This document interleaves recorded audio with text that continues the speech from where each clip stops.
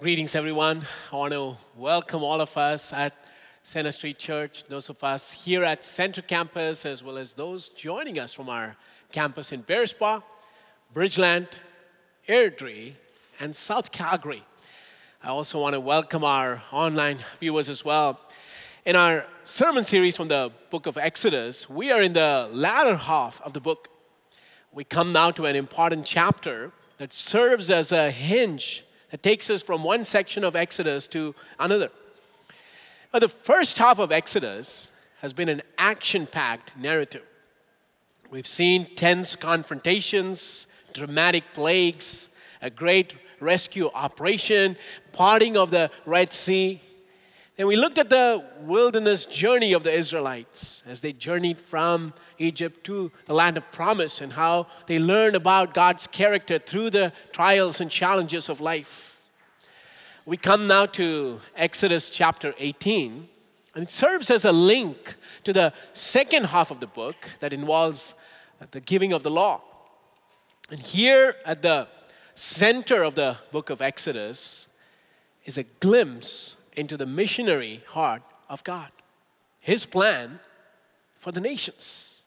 This is the crux of Exodus. God wants to be known.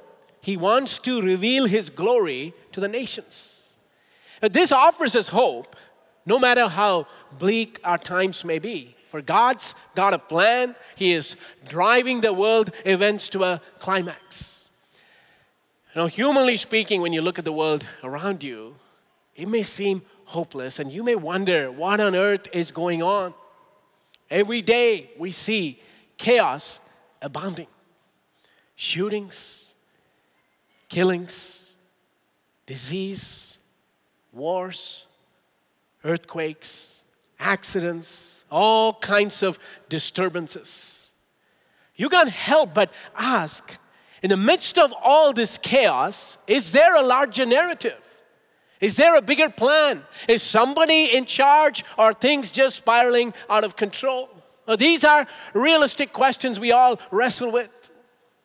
But as you open the Bible, you see the Bible is crystal clear. In the midst of the seeming chaos, God is in charge, and He is accomplishing His purpose of revealing Himself to the nations. Everything is headed in one direction. The worship of God by all the people groups He made. This is the culmination of all things. This is God's unchanging purpose, the backbone of biblical revelation. God is making Himself known to the nations, to the various ethnic groups, that they can come to the saving knowledge of Jesus Christ. This is where history is headed. This vision cannot fail. It cannot be thwarted. Every time you look at the world events and you feel disillusioned, you need to pause and remind yourself of this great truth. God's purposes cannot fail. God's cause will triumph. That's the message we find in Exodus chapter 18. The text we're going to look at this morning is from Exodus 18 verses 1 to 12. And if you're physically able, I'll ask you to stand as we honor the reading of God's word. Exodus chapter 18 verses 1 to 12.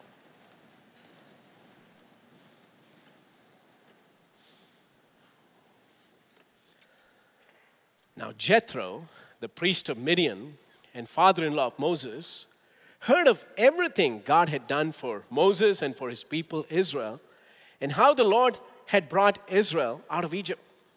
After Moses had sent away his wife Zipporah, his father-in-law Jethro received her and her 2 sons. One son was named Gershom, for Moses said, I have become a foreigner in a foreign land. And the other was named Eliezer, for he said, my father's God was my helper. He saved me from the sword of Pharaoh. Jethro, Moses' father-in-law, together with Moses' sons and wife, came to him in the wilderness where he was camped near the mountain of God. Jethro had sent word to him, I, your father-in-law Jethro, am coming to you with your wife and her 2 sons. So Moses went out to meet his father-in-law and bowed down and kissed him. They greeted each other and then went into the tent. Moses told his father-in-law about everything the Lord had done to Pharaoh and the Egyptians for Israel's sake, and about all the hardships they had met along the way, and how the Lord had saved them. Jethro was delighted to hear about all the good things the Lord had done for Israel in rescuing them from the hand of the Egyptians. He said, "Praise be to the Lord who rescued you from the hand of the Egyptians under Pharaoh, and who rescued the people from the hand of the Egyptians. Now I know that the Lord is greater than all other gods, for he did this to those who had treated Israel arrogantly."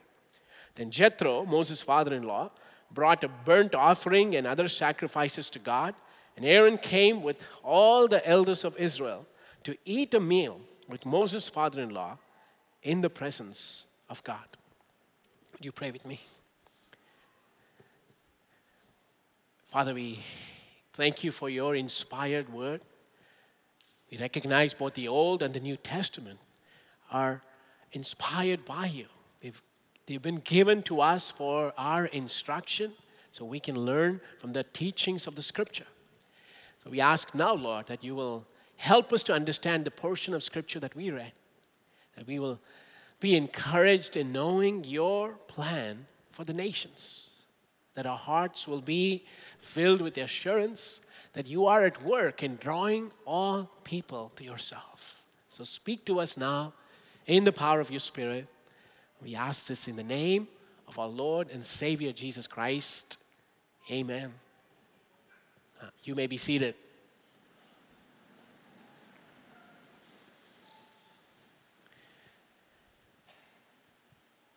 My wife and I come from two different parts of India. So ours is a cross-cultural marriage, which makes life interesting. We have nothing in common between our cultures. The language is different. The food is different. Our upbringing was very different. And because of the differences, I can't even communicate with my in-laws. Some people may see that as a blessing. Actually, when I mentioned that to some guys here in Canada that I can't communicate with my in-laws because they don't speak English, they envy me. Such insensitive guys. Moses also had a cross-cultural marriage, but he could still communicate with his in-laws. And what we see in the text that we just read is a great family reunion. We don't know when Moses' wife and their two sons went back to Midian. At some point, Moses must have sent his wife back because of the dangers involved in the rescue operation in Egypt. Confrontations with Pharaoh jeopardized the safety of his family, and Moses decided to send them back to their home so they can dwell in safety. Now all of that is over. Pharaoh's rule has been overthrown, so they all meet once again as a family. I want to comment here on the names of Moses' sons, because that is a short summary of the Exodus narrative so far. Our text says in Exodus 18, verses 2 to 4, after Moses had sent away his wife Zipporah, his father-in-law Jethro received her and her two sons. One son was named Gershom, for Moses said, "I have become a foreigner in a foreign land." And the other was named Eliezer, for he said, "My father's God was my helper. He saved me from the sword of Pharaoh." The first boy Moses' wife Zipporah gave birth to was Gershom. And this is during the time when Moses lived in Midian, tending his father-in-law's flock. And Gershom means foreigner in a foreign land. And that was an apt description of Moses' situation at the time, living as a fugitive in Midian. But it also perfectly described the situation of God's people who were foreigners in Egypt. They were under a great deal of oppression. And now for the first time we get introduced to the other son of Moses. His name is Eliezer, meaning the Lord is my helper. With God's help and deliverance, the foreigners who were oppressed were now set free from the iron hand of Pharaoh. God promises to give these people their own land so they can live in freedom. And because of the Lord's help and intervention, the people were set free. Their status changed from slaves and foreigners to people who will have a land of their own. So that's Exodus so far, what we have covered. And those two names gives us a summary of what we've seen. Now, who was Moses' father-in-law? He was a Gentile.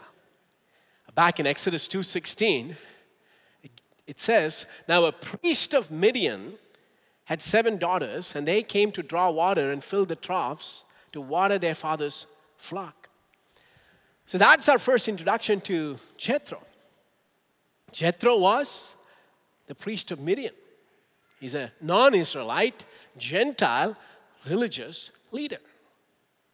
The Midianites are presented as hostile to the Israelites in the scripture in several places. For instance, in the book of Judges, during the time of Gideon, it says Israel was ruled by the Midianites for 7 years and they oppressed them. But what we see here in the text in Exodus is the incredible conversion of a pagan Midianite priest who comes to faith in Yahweh, the God of Israel. Verse 8 of our text says, Moses told his father-in-law about everything the Lord had done to Pharaoh and the Egyptians for Israel's sake, and about all the hardships they had met along the way, and how the Lord had saved them. Moses merely shares all that the Lord has done for him and his people. He recounts the good news of God's saving acts on behalf of his people. And this is not about Moses or the important role that he played. This is all about the Lord who has been there, Eliezer, the helper of his people. The spotlight is not on Moses, it is all on the Lord and his delivering power. And Moses merely testifies to the events of the Exodus, what had happened so far. And that has a profound impact on Jethro, the Midianite priest. And here's a great principle in witnessing. Our testimony is a powerful tool in leading people to Jesus. And Moses simply shared the testimony of how God had delivered them. And that in turn had a deep impact on Jethro. See, that is the power of testimony. We today who belong to the new covenant, we have experienced a greater deliverance through Jesus Christ. And the Christian testimony centers on how God has set us free from the power of sin and death. And one of the effective ways we can share the gospel with those who are around us is by sharing our testimonies, what Jesus has personally done for each one of us. For when we share our testimonies, we're not debating, we're not being pushy. It doesn't sound like a religious propaganda, but it is authentic. It is the true story of what Jesus has done for us. And when we share that, it grabs the attention of those who are around us. And our testimonies turn into our most powerful witnessing tool. Now, there are some significant words here in the text in Exodus 18 that'll help us to understand God's plan for the nations. Back in Exodus chapter 9, verse 16, God says this to Pharaoh, "But I have raised you up for this very purpose, that I might show you my power, and that my name might be proclaimed in all the earth." The heart of the book of Exodus is God's desire to make himself known, to reveal his identity. This story is not just about Israel, but through this story, the whole earth will hear about the name of the Lord. And you know something interesting? When God says to Pharaoh here in Exodus 9 that my name might be proclaimed in all the earth, the word for proclaimed is the same word used in our text here in Exodus 18, translated as Moses told his father-in-law. So in Exodus 9, that my name might be proclaimed in all the earth. It's the same word used in Exodus 18. Moses told, or he proclaimed to his father-in-law, the great and mighty deeds of God. So Jethro hears about the great name of the Lord, and this is his response to what he hears. Verses 9 to 11. Jethro was delighted to hear about all the good things the Lord had done for Israel in rescuing them from the hand of the Egyptians. He said, "Praise be to the Lord who rescued you from the hand of the Egyptians and of Pharaoh, and who rescued the people from the hand of the Egyptians. Now I know that the Lord is greater than all other gods, for he did this to those who had treated Israel arrogantly." Now this is a beautiful confession of faith. Unlike Pharaoh, who was rebellious, unlike the Amalekites who attacked the Israelites in the previous chapter, Jethro, the Midianite priest, responds rightly to the message of the book of Exodus. He says, "Praise be to the Lord. Now I know that the Lord, Yahweh, the God of Israel, is greater than all other gods." I know is a confession of faith in the book of Exodus. God wanted people to know who he is. And all through Exodus, you will see that phrase repeated. It's scattered throughout the book, that phrase that you may know. For instance, in Exodus 6, verse 7, it says, "I'll take you as my own people, and I will be your God. Then you will know that I am the Lord your God who brought you out from under the yoke of the Egyptians." God wanted the Israelites to know him. In Exodus 7:5, it says, "And the Egyptians will know that I am the Lord when I stretch out my hand against Egypt and bring the Israelites out of it." God wanted the Egyptians to come to know him. In Exodus 8, verse 10, it says, "Tomorrow," Pharaoh said, and Moses replied, "It will be as you say, so that you may know there is no one like the Lord our God." God wanted even Pharaoh to come to know him. And now we see in Exodus 18, Jethro, a Midianite foreign priest, comes to know God personally. Jethro comes to the realization that the God of Israel is the one true God. He is superior to all other gods of his time. That is a confession of faith. What Jethro says here in our text in Exodus 18 is the confession of the psalmist. The psalmist says something very similar in Psalm 96, verses 1 to 5. Listen to these words. "Sing to the Lord a new song. Sing to the Lord, all the earth. Sing to the Lord, praise his name. Proclaim his salvation day after day. Declare his glory among the nations, his marvelous deeds among all peoples. For great is the Lord and most worthy of praise. He is to be feared above all gods. For all the gods of the nations are idols, but the Lord made the heavens." The psalmist is issuing this call to the nations of his time to come and worship the living God. See, the call to the nations to join together in worship is not just a feature that we see in the New Testament. This is very much integral to the Old Testament. The nations were worshiping false gods, idols.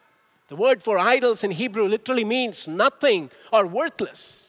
This is not mocking or denigrating other gods, but it is merely saying they don't even exist. There is only one God who deserves the praise and worship of all the nations. So when his salvation is being proclaimed, when the nations hear the good tidings of who this great God is, they come to the worship of the living God.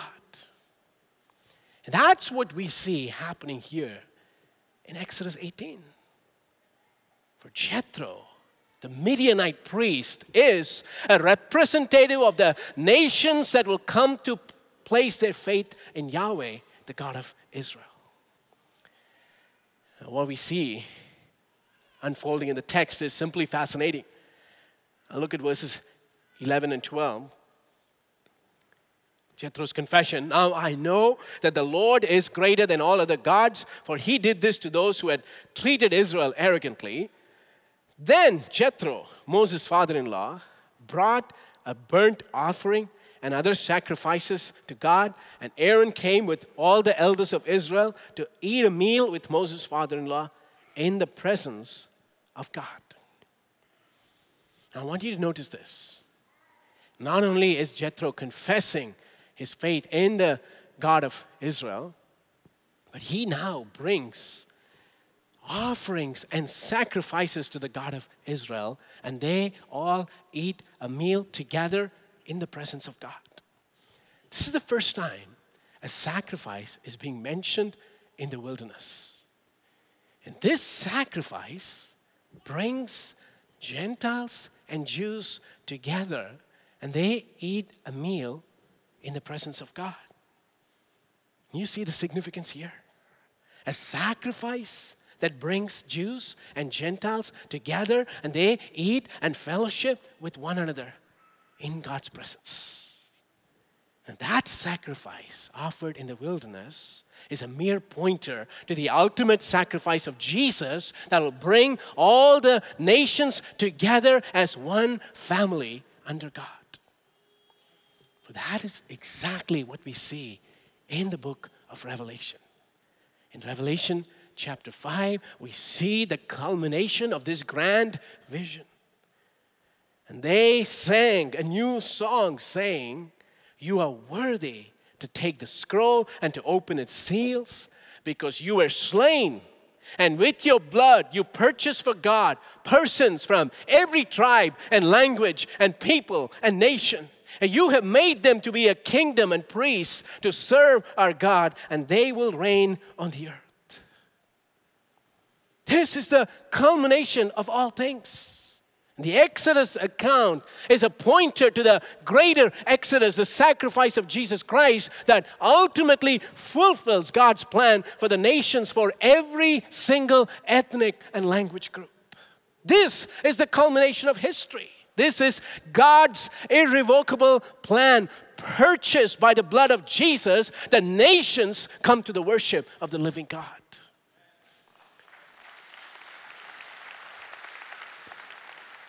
Because you and I know God's overarching plan, we know how it's all going to pan out.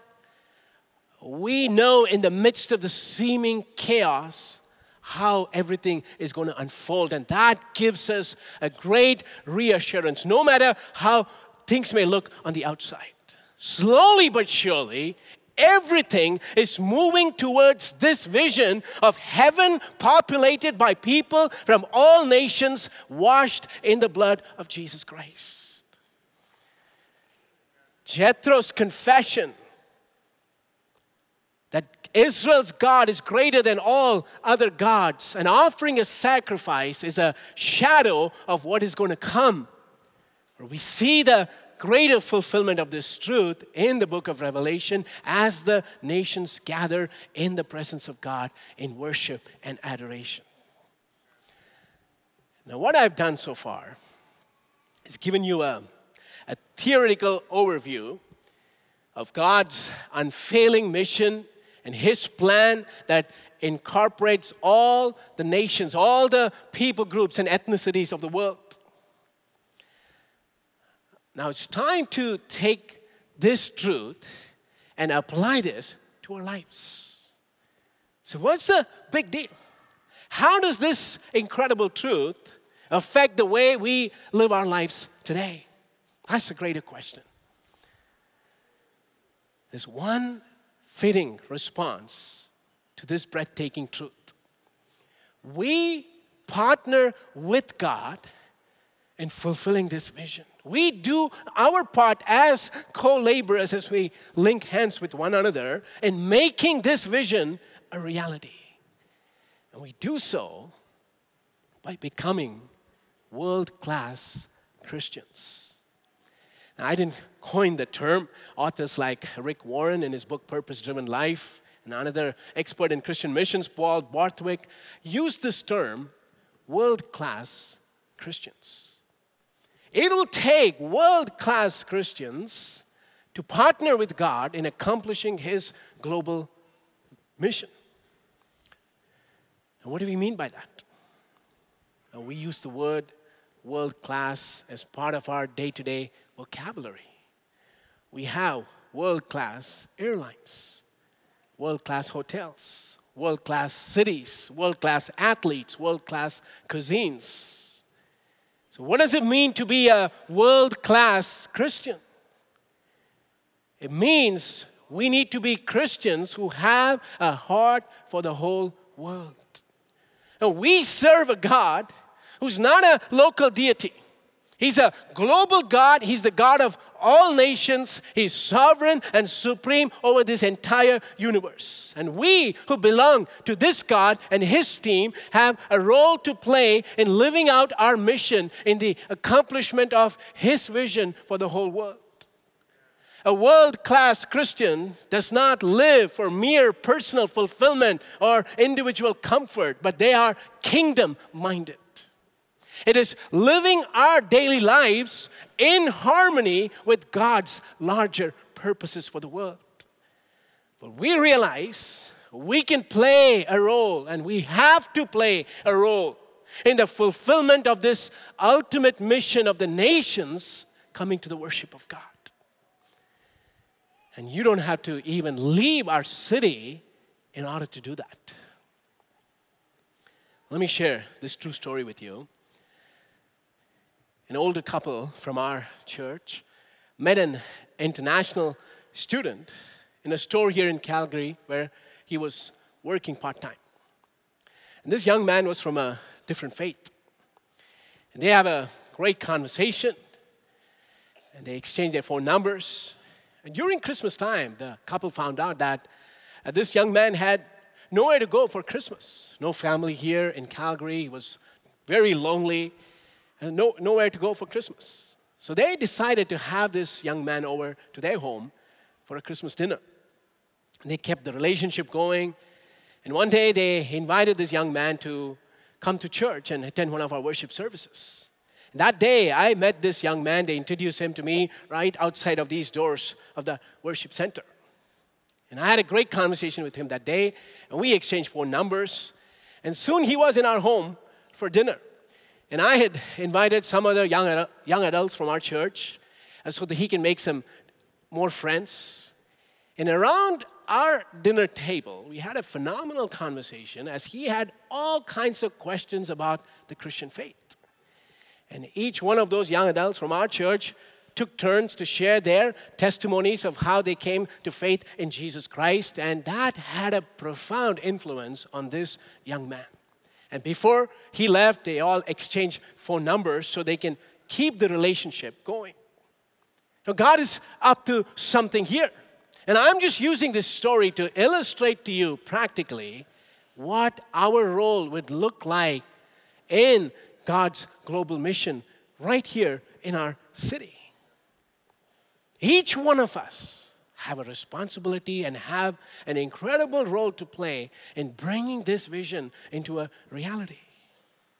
Let me give you some more practical tips on how you can be a world-class Christian. Let's start with something that's easy.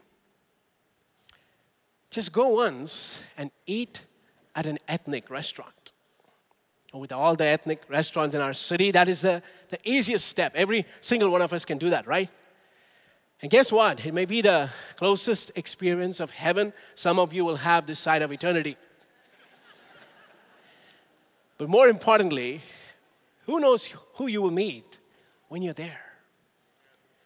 Right here in our city, you can have a little exposure into a different country or a different culture when you walk into any ethnic restaurant. You know, our spiritual antennas should always be up.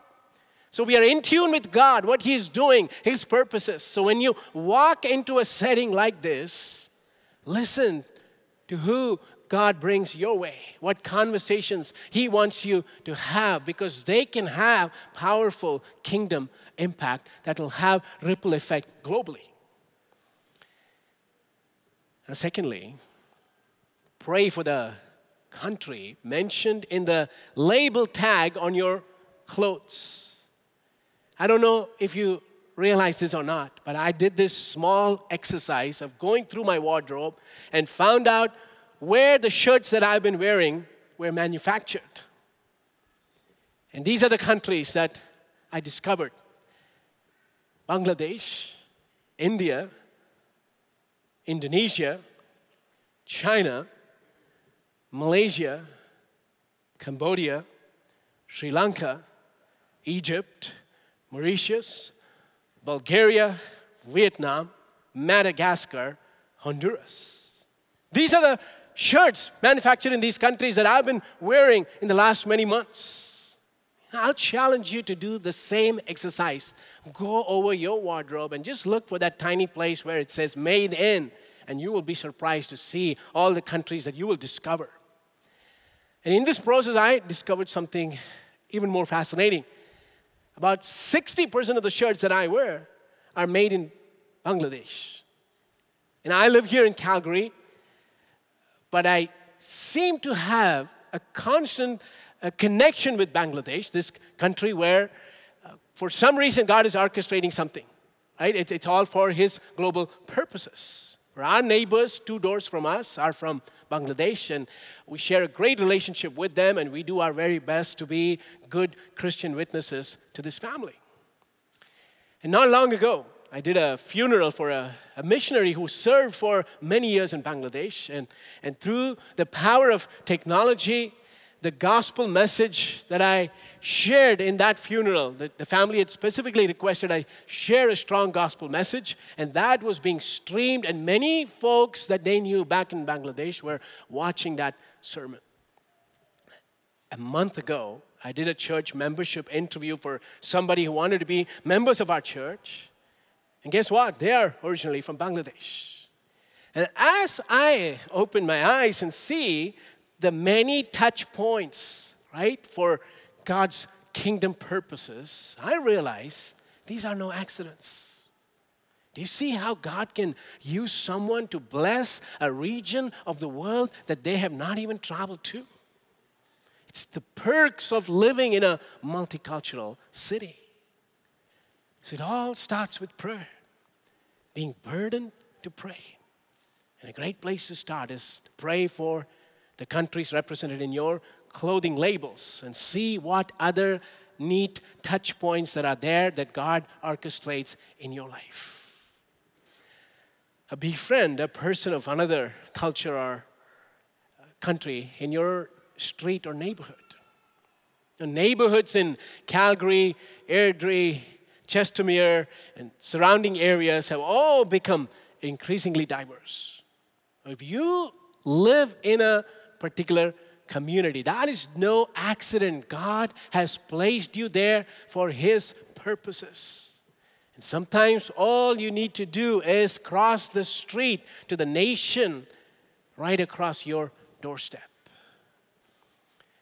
Go on a short-term mission trip. Over the years, I've talked to many individuals who have gone on a short-term mission trip, and they've come back with their lives significantly transformed. They've seen things that they will never forget, and all of a sudden their faith comes alive, and they catch the fire and they bring it here, and they live their Christian life so different from before that trip. Have a world map displayed somewhere in your house, because that is a great visual, a daily reminder that the world is much bigger than Canada. Be an encouragement to a missionary or a cross-cultural worker. If you go to our church website, you can see all the global workers that we support as a church in the areas of the world where they are serving. And you can pray for them. You can even write a note of encouragement to them. Invite an international student over to your home for dinner. So many are in our city who are lonely, and isolated and away from their families. And the tragedy is, many of these international students say they've never even been into a Canadian home. Hey, all of these I'm sharing with you are small ways in which we can be world-class Christians who play a role in the fulfillment of God's global plan for the nations. And to do all of the things that I talked about, you don't even have to relocate to another country. Let me take us back to Jethro's amazing confession of faith. And we will end with this. In Exodus 18:11, Jethro says, "Now I know that the Lord is greater than all other gods." The Lord is greater than all other gods. That is the motivation for missions, the greatness of God. God's greatness is unsearchable. He's so great that nobody even comes close to him. This great God is the only one who is worthy of our honor, worship, and adoration. He is to be exalted and praised. He alone deserves the worship of the nations.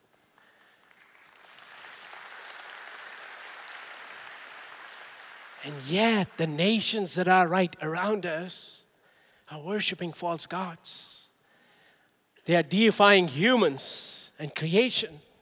They are giving their allegiances to false religions and false gods. They are pursuing things that are simply not worth pursuing.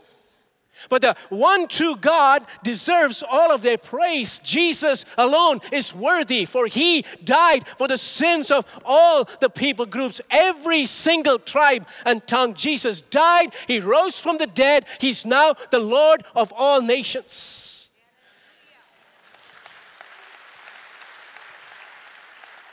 Recognizing the greatness of Jesus, we play our part as world-class Christians to fulfill this great global vision so the nations can come to realize the surpassing worth and greatness of Jesus Christ. Church, this is where everything is headed. This is the culmination of all things. One day, people from every tribe, every language will stand in the throne room of God, washed in the blood of Jesus Christ, and they will acknowledge his greatness and bow down before his lordship.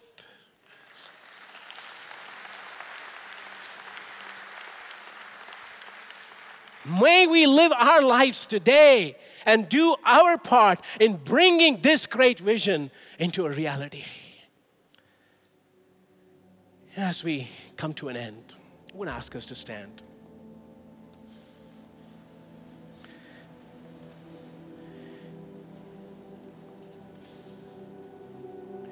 We can't go out and share the greatness of God until we are in awe of his greatness ourselves. That needs to grip your heart. When you realize how awesome he is, and what he has done in your life, and you can't help but share that message with others around you. And I want to give us a moment to prepare our hearts, and we're going to sing of God's greatness in this place. And we saw the vision in Revelation of people, various tribes and languages and cultures worshiping together, acknowledging God's greatness. We can do that in this place. Right? This is a mini version of what we're going to see in heaven one day. And we're going to do that by singing a song that has been translated in so many languages. So if you know this song in your language, you can sing in the language that you speak, other than English. And we're going to have a couple of languages represented here as well. And all of this is just to remind us of God's heart, his missionary heart, the nations, that he's got a plan, that he's orchestrating everything towards this grand culmination of the nations gathering before the throne room of God in worship.